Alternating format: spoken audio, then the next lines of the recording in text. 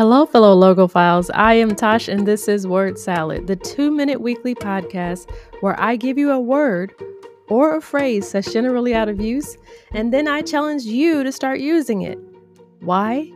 Because one reason why we call drinks cocktails is because they were meant to be strong enough to cock your tail up, like a horse with a sprig of ginger shoved up its butt. Fun. Well, it's the end of the year, and this is the last Word Salad of 2022. I'm going to take a little break, and I'll see you in the new year. However, since I'm in a giving spirit, I'll leave you with 2 words for the end of the year. And because I love a good insult, the first word is from the 20th century, and it's a fun way to call someone stupid. The word is beef-witted.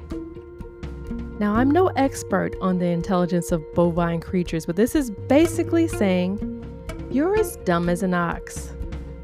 And this could be fun to say at Christmas dinner to reference your beef-witted cousin. You know the one. The second word I will share, I suspect was born on the internet. And I hope one day it's adopted into everyday language.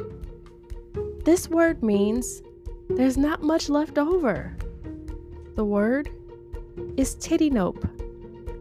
I know I, for one, hate it when people leave a titty nope of juice in the fridge. It always gets my hopes up for no reason.